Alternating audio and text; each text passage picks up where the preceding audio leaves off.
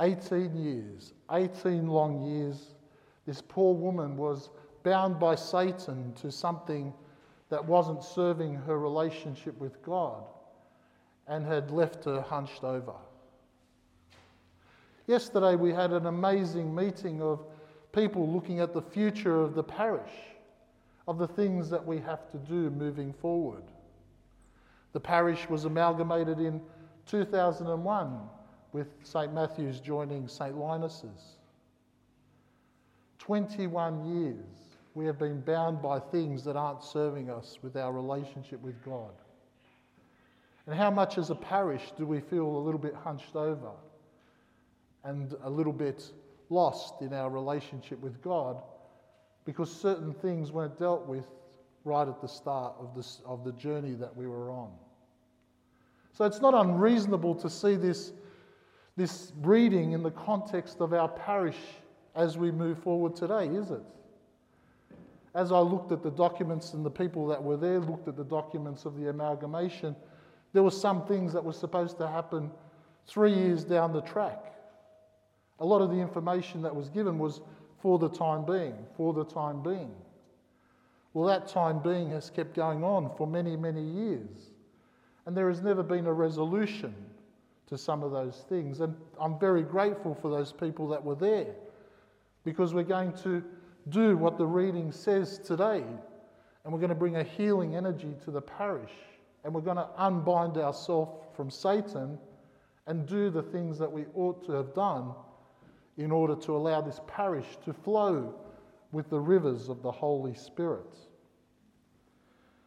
As we read passages in Luke, not every sickness is a sickness where there is a demon that possesses the person. But in this situation, Luke does associate a demon with this woman. And it's a different style of possession. If we remember the demoniac was attacked by many, many spirits. He had a legion of spirits that were constantly attacking him, and we were talking about being under spiritual attack. In this passage, we're talking about Satan binding us to a conviction that we might have had in the past, and allowing that conviction to grow and hold on to us. So much so that we no longer stand tall and straight and put our hands up to God in praise and thanks, but we are hunched over as we move forward. And it is not unrealistic when we look at all the research that shows the impact of emotions and spirituality on our physicalities, is it? When you are feeling down, when you are feeling sad, your body reacts. You're sad. When people see you walking down the street, if you're not standing tall, people often say, well, what's wrong? Are you feeling okay? It's the same deal with our spiritual life. When we are not connected to God, when we are not feeling like we're empowered by the Holy Spirit, sometimes we can stand down and look down to the ground, and our hands go in our pockets, or we hold them here, or we cross them over, but they're not being held up to God. Over the last few days, I've seen people mourning, I've seen people sad, I've seen people in certain situations, but I haven't seen them hunched over. So the circumstances we find ourselves in are not the ones that make us hunched over. It is what happens internally. It is what Satan does inside us, and the way Satan convicts us of the things that we have done in the past. 18 years this person has carried the weight of something she might have done that says that she feels that she's outside of God's love.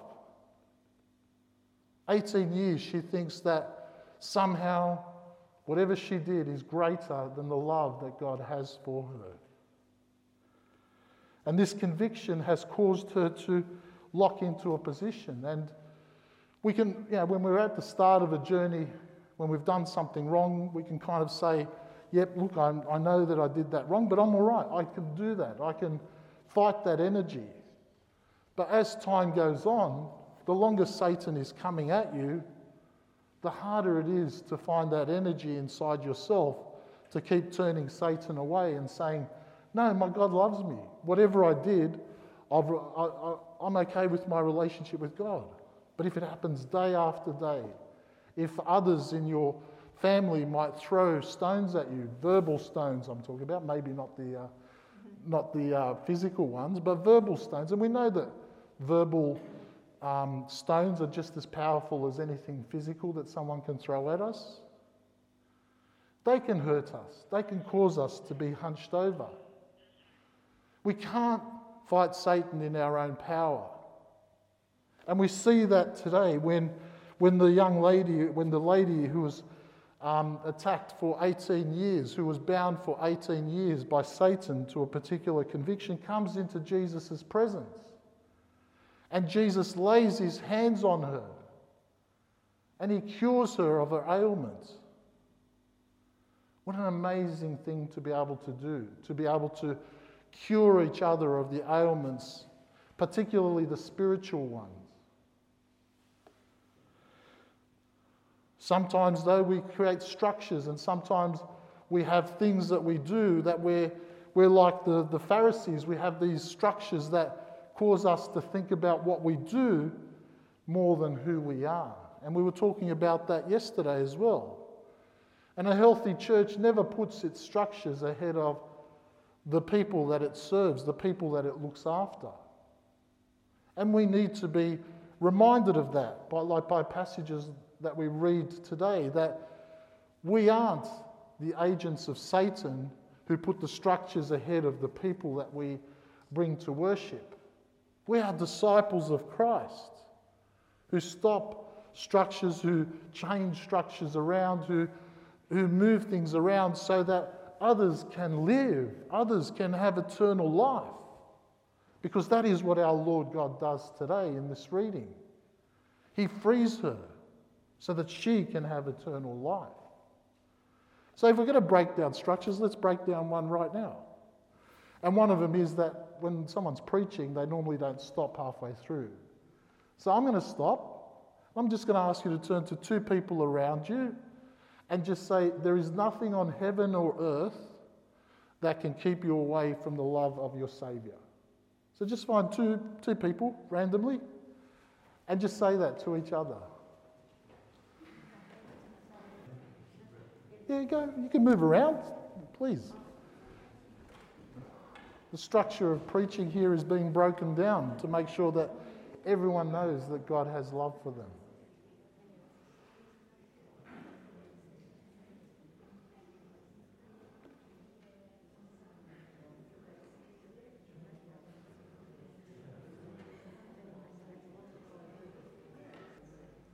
Can I just say one of the observations I had at St. Linus, and I have it here as well, is when I asked you to do that, I don't know if you noticed, but the level of joy just went up like 1,000 notches. Now, whether you came in here deliberately feeling that God wasn't with you, or you were under attack or not, can I just say, how good was it just to hear that from someone else? We can easily find the words to tear each other down and to say how awful we are or how awful something we did is. But how life-giving, how life-nurturing is it just to turn to the person and go, yeah, whatever you've done, we'll deal with that. But God loves you. And there is nothing on heaven and earth that will separate you from your God. How amazing is that for your heart? How uplifting is that for your soul? Because they're the things we need to have inside of us in order to be the disciples that go out and do our ministry in the world. In the Faith Matters task this week, I am asking you to personally now check in on anything that you are holding on that Satan might be convicting you about. It could be something you did 20 years ago. It could be something that is happening right now that could, maybe in 18 years' time, affect your relationship with God. And it's an easy sort of task. It's just to get a shopping bag and an item from your pantry, a can of diced tomatoes, a can of tuna, whatever you've got. And just to put that can and name it. Say, this is what Satan's convicted me of. Put it in a shopping bag and just hold your hand straight. And then just keep holding it until you start feeling the weight of it. Because I'm telling you, even a 200-gram can, after you're holding it for a little bit, can feel quite heavy. Now the question at that point is, how long do you want to fight that weight? Because that is symbolic of your internal spirituality. The longer you fight that weight, the heavier it becomes and the more energy you expend. And the pain of that keeps going, doesn't it? It becomes a physical pain. Well, think of that inside you. If you are holding on to the pain of your life inside you, how long does that stop you from being a disciple of Christ? How much pain does that cause you? So if you're willing to keep fighting that, well, keep fighting that. But there must come a time when you, like this person, comes across Jesus and lets go and allows Jesus to take over and to restore and nourish you as his disciple. Now, keep fighting that. That's up to you. But what I'm asking you to do is, even if you feel it slightly weighty, just let it go. Just hand it over. Give it to God. Because if your hands are weighed down, if your body is pointing to the ground, you are not looking up to heaven to find the word of God. Your hands are not held up in praise for God. Where else should they be? Should they be fighting the battle that Satan has against you and has bound you to?